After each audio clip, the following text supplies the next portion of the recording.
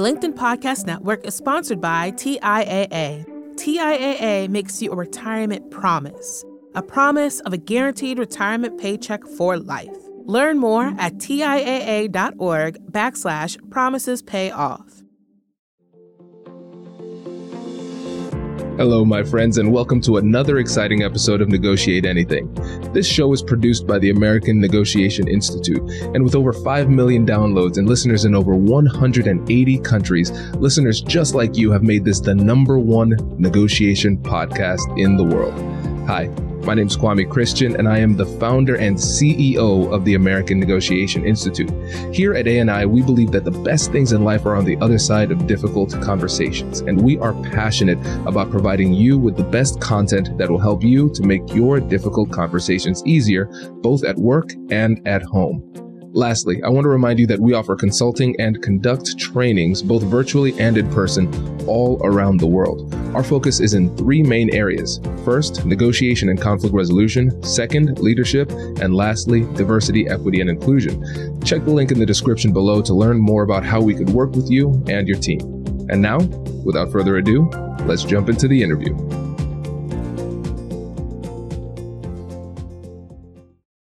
Patrick, thanks for joining us today. Hey, Kwame. Boom. Let's do something big. I'm excited to have you, man. We have been engaging on LinkedIn for years now. So it's great that we're able to finally meet. And I feel like this is long overdue. So how about you get us started by telling us a little bit about yourself and what you do? Really, I started working as a little boy. So my view of the world is a little bit different than others. I joined the publishing business very, very young. I went and did a co-op when I was in high school. And, they said, do you want to go off and check out the steel factory, Pat? And I went, no, I don't think so. There's a newspaper in town, a daily, the Hamilton Spectator. I'd like to go there. They said, sure. So they sent me. I walked in. There's all these people smoking cigarettes, drinking coffee, making little drawings and stuff like that. They're on the phone. They're having a great time. And I thought, oh, my God, that's me. I belong here. This is fun. So I went back to high school and I said, I don't do sciences. I don't do math. I don't do geography. I don't do history. And they said, what do you do? I said, anything that's business. Otherwise, I'm not in. You got to find something else for me to do. So long story short is that I did switch over, but I was many times the only guy in the class. It was all female because in those days, what they did was they trained women to work in office environments. After the Second World War, women who were making munitions and trucks and tanks and all the rest of it, they had to give those jobs up for the men when they came back from the war. So what they had to do is they had to upskill into office jobs. You got to make a better life. We're either going to strengthen our back and learn how to be self-sufficient, or we're just going to end up working in a factory. And that doesn't work for me. For the listeners who are listening just auditorially, can you give them a background on what years we're talking about at this time? 1971 to 75. And I would have been 14 to 18 years old. I lied at age 15 to get into the piano moving business because the money was good. And it was just like a great journey. So what I did was I created my own education so that I could build out. And now I coach PhDs on how to write books, launch products. I help them with things like product distribution because I'm a launch guy. I launched a lot of products for the 3 or 4 biggest companies that I worked for near the end. So I spent just under 30 years in corporate sales. And my lifetime deal book, as we spoke about beforehand, is between $350 and $400 million. But it could be more, but it certainly isn't less. I launched a lot of products because I knew how to do it. And, my colleagues were spending all of their time trying to figure out how to market stuff. I wanted to figure out how to resize things. And the reason that I left the business was I had been in line for directorships forever, and I didn't really care about management. I really cared more about the impact that I could have on the publishing business, which is how I came to write my books from a news perspective, not from a I need a book perspective. I didn't intend to write any books. I just started writing stuff for my company, Centroid Trading and Marketing. What happened was that I was getting all these weird calls from people saying, I just read what you sent this morning. Talking to a couple of trading companies, they want me to fill in all these forms, and you just seem to have this edge on what we should be doing. And quite frankly, in some cases, we're just not brave enough to do what you're recommending. So would you come on in? And that's how I built my business out. It's incredible. And I love how organic it was. This wasn't contrived in any way. Looking back the steps make sense. Obviously, at that moment, you're probably saying to yourself, where is this going? Now it makes complete sense how you got to this point. And Patrick, one of the things that really drew us together online was our love of negotiation strategy. Disdain sounds strong. Our frustration with the focus on tactical thinking in negotiation versus strategic thinking. And so I want to get your thoughts on, first of all, when you think about negotiation strategy, let's just start on a very basic level. What does that mean to you? Well, to me, it means really understanding what it is that the other side needs. I have to understand what's meaningful to my company. And what you end up with is an expectation gap. And so the question becomes, is there a framework that you can design? So I often say that, there'll be honor among ladies and gentlemen, or there'll be honor among pirates. You just got to let me know which one. I'll acclimate. From there, I think you ask the really hard asks. You qualify super hard and just ask your negotiation partner. And I've done, like, a big deal for me was $12, $13 million a year. And I would just sort of I'd say, what do you guys really need? What are they pounding the table for? And I'd usually get a reasonably honest answer. And I'd say, all right, let me go back, talk to our side. And there's always the question of, do we get more rate? Do we get more business? So for me, it was, if I couldn't get as much rate as I wanted to convert business that I didn't have. So for me, I look at the whole win-win, win-lose, lose-win, and whatever the fourth one is, and I kind of go, it doesn't apply. What really applies is, can we build a bridge of trust that allows us to go back to our individual companies and say, you know what, Pat's trying hard, Kwami's trying hard. Let's give these guys a little bit of leeway to work some stuff out. And, can we get Pat to de-risk a deal enough so that we don't have to be worried if we move some more business across the table to him? So you might say, what happens after that? And so what happens after that is, in my view, so I talk a lot about cost modeling up, cost modeling down. It's kind of an odd topic, but none of us see numbers the same way. We could talk about units, we could talk about gross net price, we could talk about percentage up and down. We could even talk about moving decimal points. And I can tell you, I can share with you for sure that I've sat in front of some of the top tax experts in Canada and just sort of said, we don't see numbers the same way, do we? They went, I don't know about that. I said, well, let's get up on a whiteboard and I'll show you why. So I have this theory of 2.5%. I'm saying to people, if you could walk into a place of business where you could talk to the owner or the head of the department and just walk in and say, I'm ready to buy a product. I have the money. I have the credit card. I'm going to do a deal today with somebody. I really like you. I don't want to negotiate. But you know what? I really deserve 2.5% off. How do you feel about that? You know how many people say no? Almost nobody. Unless you're selling bananas. Unless you're selling, apples, 2.5% of an apple. What are we going to do here? I don't know. Let's just give that extra apple.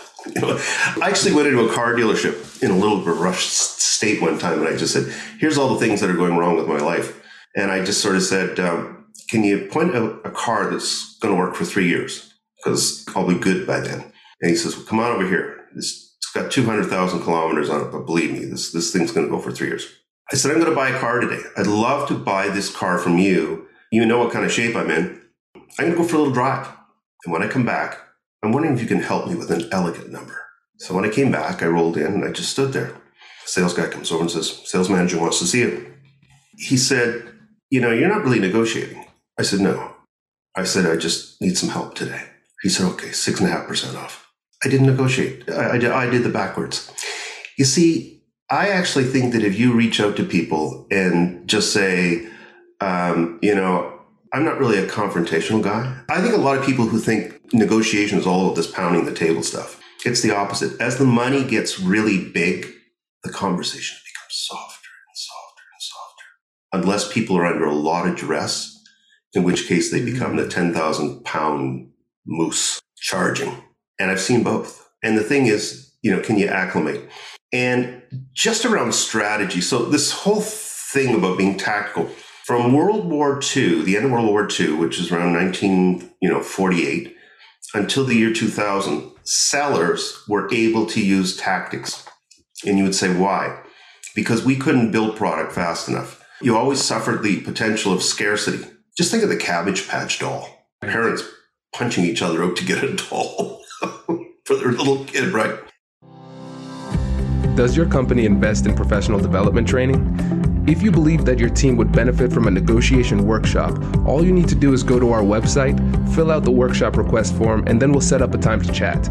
These workshops are completely customizable, and we've done them all around the country. Negotiation and conflict resolution skills are beneficial across all professions, but they're especially useful in procurement, purchasing, sales, sourcing, and contract management. Our calendar is filling up quickly, and we even have some workshops scheduled for next year. If you think you might want one, I'd suggest reaching out soon so you don't miss out. Check out the link in the description to learn more, and we will be right back after this. The LinkedIn Podcast Network is sponsored by TIAA. In the last 100 years, we've seen financial markets swing, new currencies come and go, decades of savings lost in days, all showing that a retirement plan without a guarantee, quite simply, isn't enough. So more than a retirement plan, TIAA makes you a retirement promise. A promise of a guaranteed retirement paycheck for life. A promise that pays off. Learn more at TIAA.org/promisespayoff.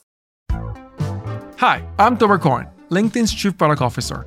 On my podcast, Building One, we dive deep into what it takes to build great products.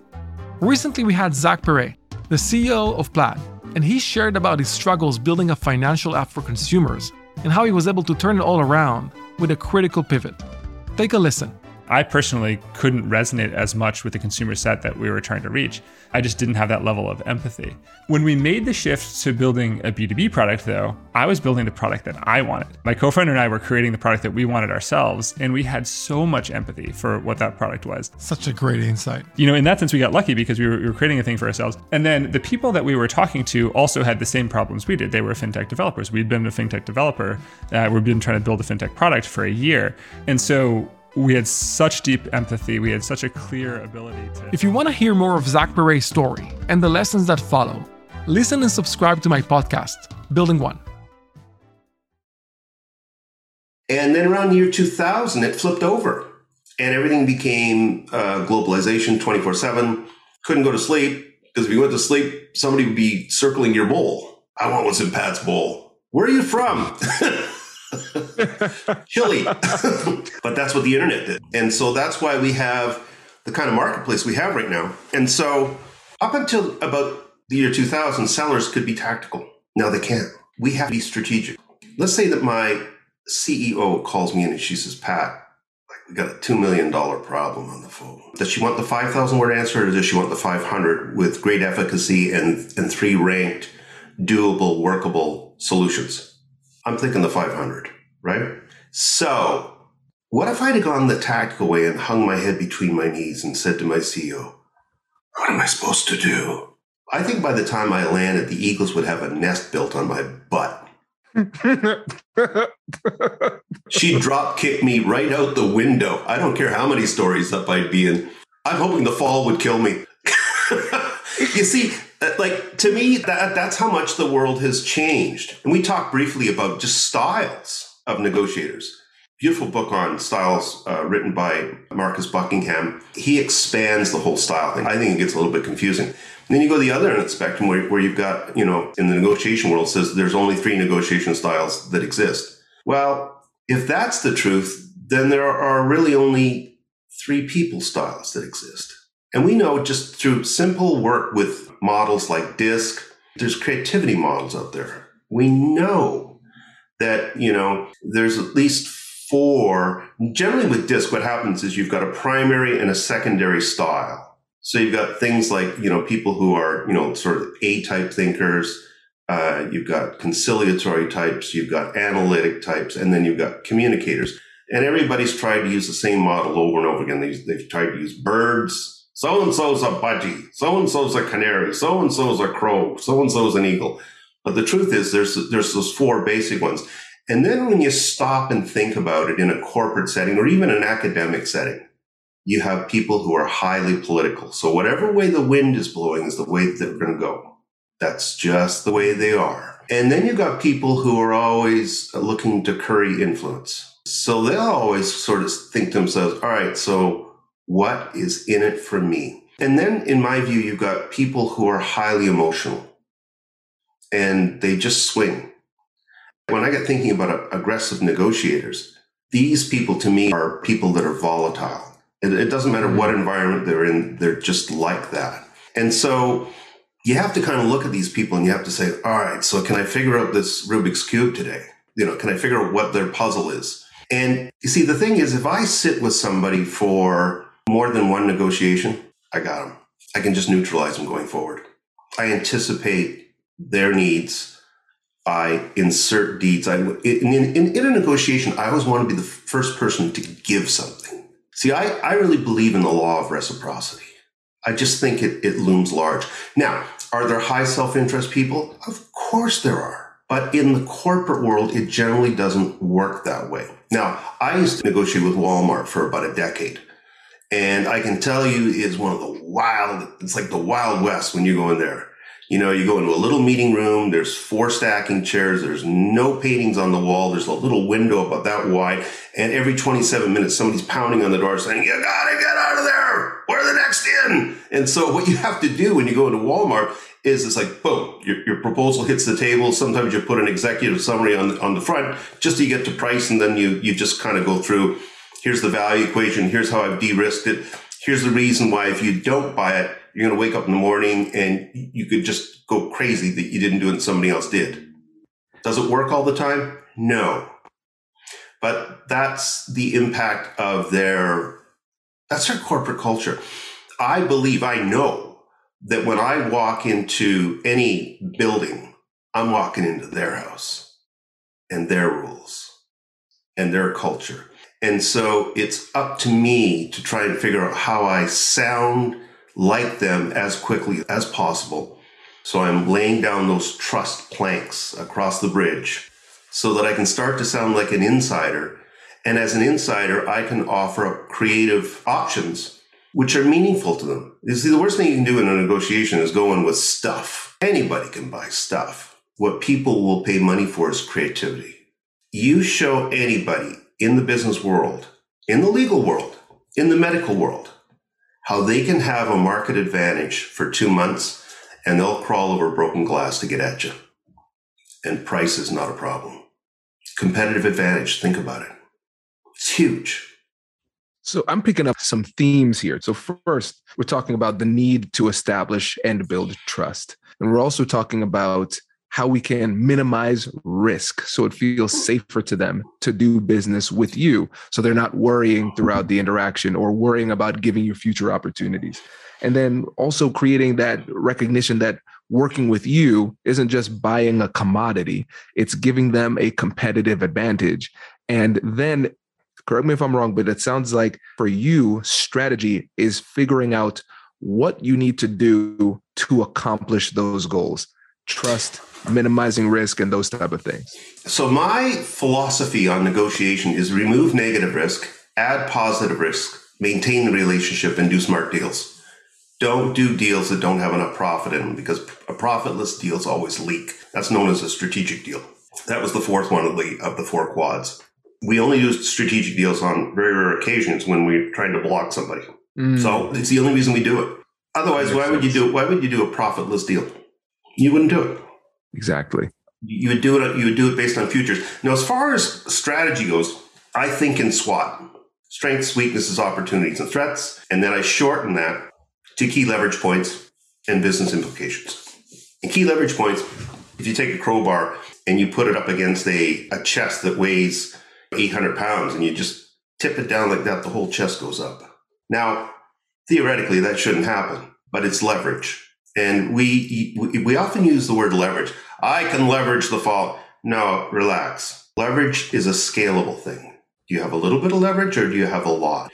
See, the only time you really get stuck in negotiations is when you have no leverage. And that's when you'll even do deals with people you don't like. And think scarcity. When we run out of food or water, we run into people that we generally just don't like. We fork over the money because we need food and water. But if we don't need food and water, we're not buying from them. We may not even talk to them. As far as strategy goes, so if you think in SWOT, then what I've done is I've done something a little bit different. So I've done a SWOT analysis on the seller, on the buyer, and as our highest predatory competitor. And when you spin those three things together, in a deal where you know you may not be the only person trying to win, so I always think about conversions. How can I grow the pie with my customer? So, if I got a customer who's a $10 million customer, I'm trying to figure out how to get them to a 10.3 or a 10.4 or 10.5. And that means I've got to take some business from a competitor. And that is I have to have, it's kind of a weird thing. So I'm aspirational. So I always think about how can I fill the gap from where my customer is to where they want to go? And the question that I often use when I walk in to see a customer is, what revenue can you see but not touch with the current negotiation skills that your people possess? Because you can tell how much yield people are getting in your negotiation channel and how many times that you get sick to your stomach and have to crawl out of your channel because you have to keep feeding the troops. It's hard. But you know what happens is that people at the beginning of quarters, they will just do the craziest deals ever. And as they get closer to their quota and they hit quota, all of a sudden they become Mrs. and Mr. Relaxation. Customer comes in and says, I need help. The world's not fair. I know the world's not fair, but that's life. At the beginning of the quarter, geez, things are unfair out there. And then you get senior executives. I love senior executives because they're some of the worst negotiators in the world. They're great managers. In many cases, they're great leaders. But the reason that they don't do a lot of the negotiations in companies is they need a firewall in front of them and really bright negotiation teams. So they're trying to keep the CEO away from a customer because, when a CEO says something, it's not wet cement. That firmed up. You can't undo a CEO said it, will do it because it's all about the brand. We're all walking, talking brand. When I came on camera, you made 50, 60, 70 decisions about me within 2 seconds, instantly. So what happens when the CEO says, yeah, I think we can do something there. It's a little bit outside of our realm, but I'll give it to Pat.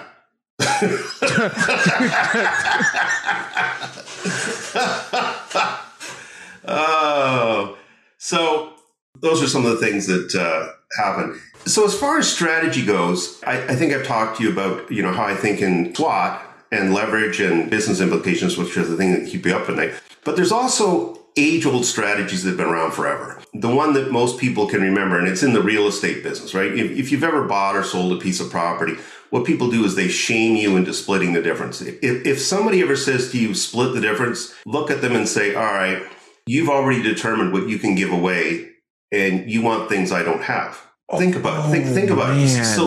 So let's say that you qualified for a $300,000 mortgage. You're looking at a place that's just outside. It's like, I don't know, it could be like 340 or 350 because your real estate agent took you there. It's an aspirational thing, right? The seller comes back and says, I know you've only got $300,000, but you know what? If you can meet me around $319,500, then we got a deal.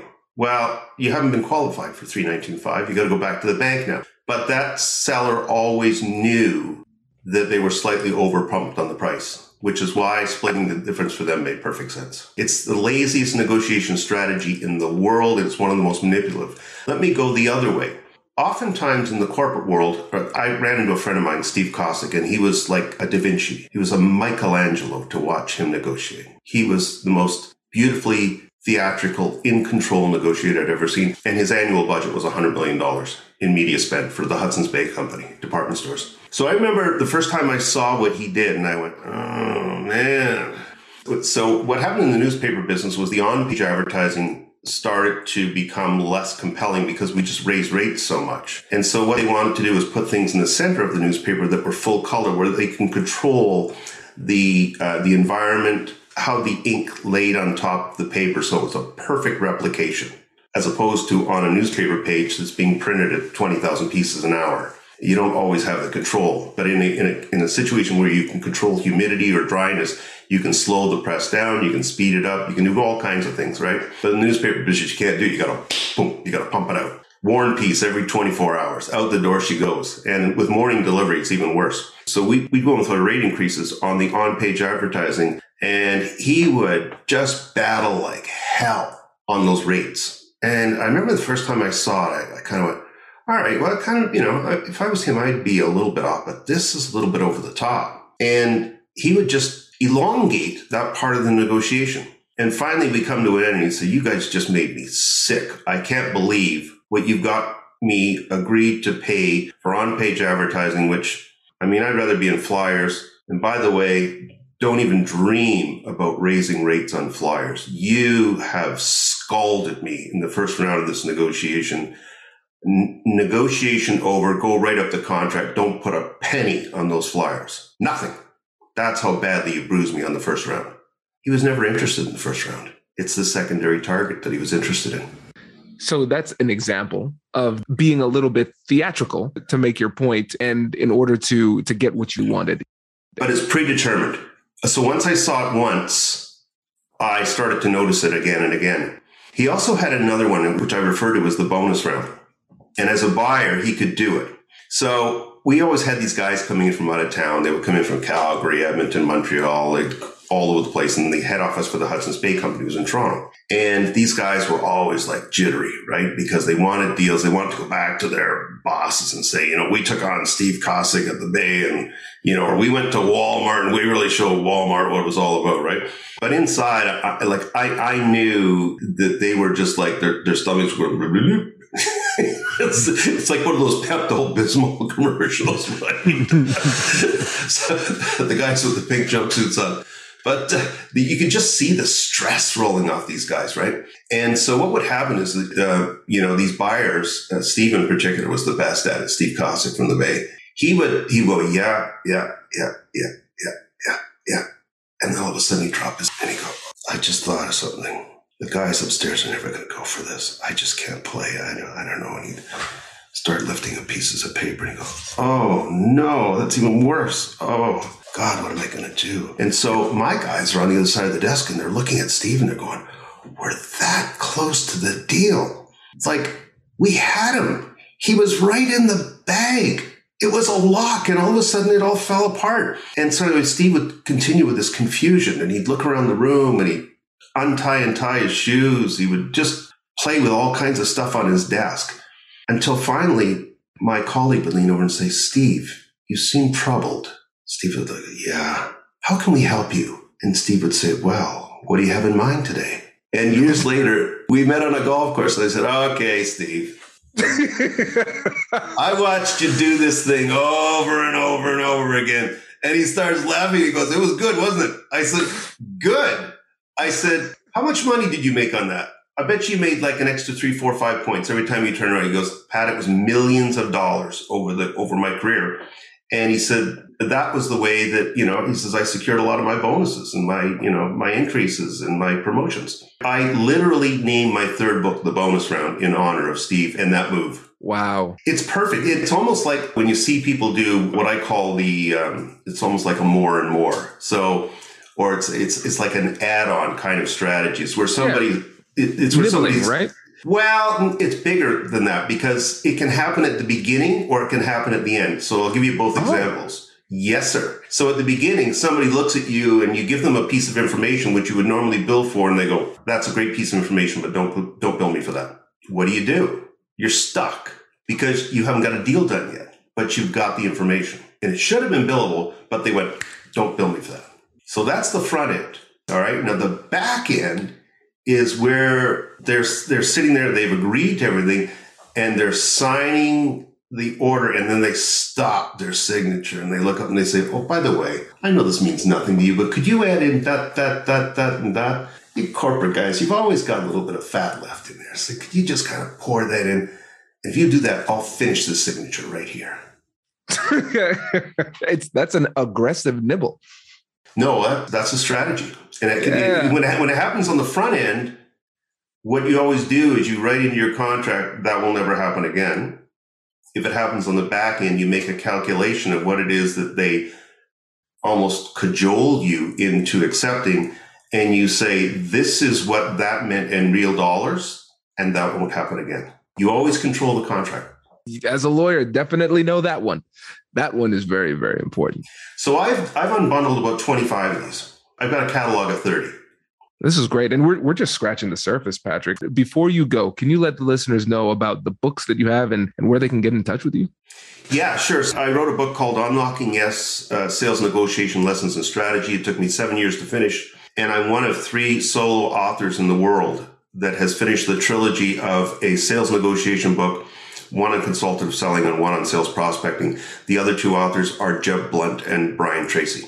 Typically, you need collaborators in order to get the negotiation book done. It's so hard. I went back and I rewrote Unlocking Yes and give you so much more value. If you can just memorize the back of the book, you are going to be a force at any negotiation table. You're just going to be able to turn a lot of things around because you'll be able to explain the end game. The bonus round is all about business cases. So if you understand how to build business cases, then you understand how to de-risk deals. So it's all about, does it make sense? Does it make sense from your company's perspective and from the customer's perspective? Never deliver customers ice in the winter. They can just go outside and shovel all kinds of ice. But you deliver them high quality, meaningful value that they can go internally and say, if we don't buy this deal, Kwame, we're crazy.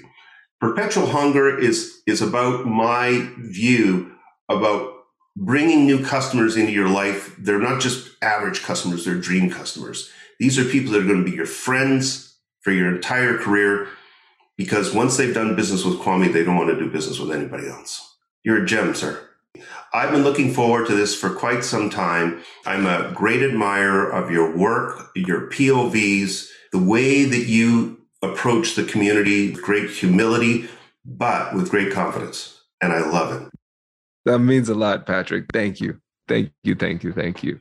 I really, really appreciate you. And I cannot wait to share this with the audience. So thank you for coming on the show. Congratulations! You've just joined an elite club. By listening to a full episode, you're now officially on the Negotiate Anything team. So welcome aboard. What most team members do is they subscribe to the podcast because that allows them to automatically get the latest episodes of the show. The best things in life lie on the other side of difficult conversations. Keep learning, keep practicing, and keep getting better. Your relationships will improve, your career will soar, and you'll have the confidence you need to get the most out of these crucial conversations. Again, thank you for joining the team. We're excited to have you, and I will see you in the next episode. I'll catch you later.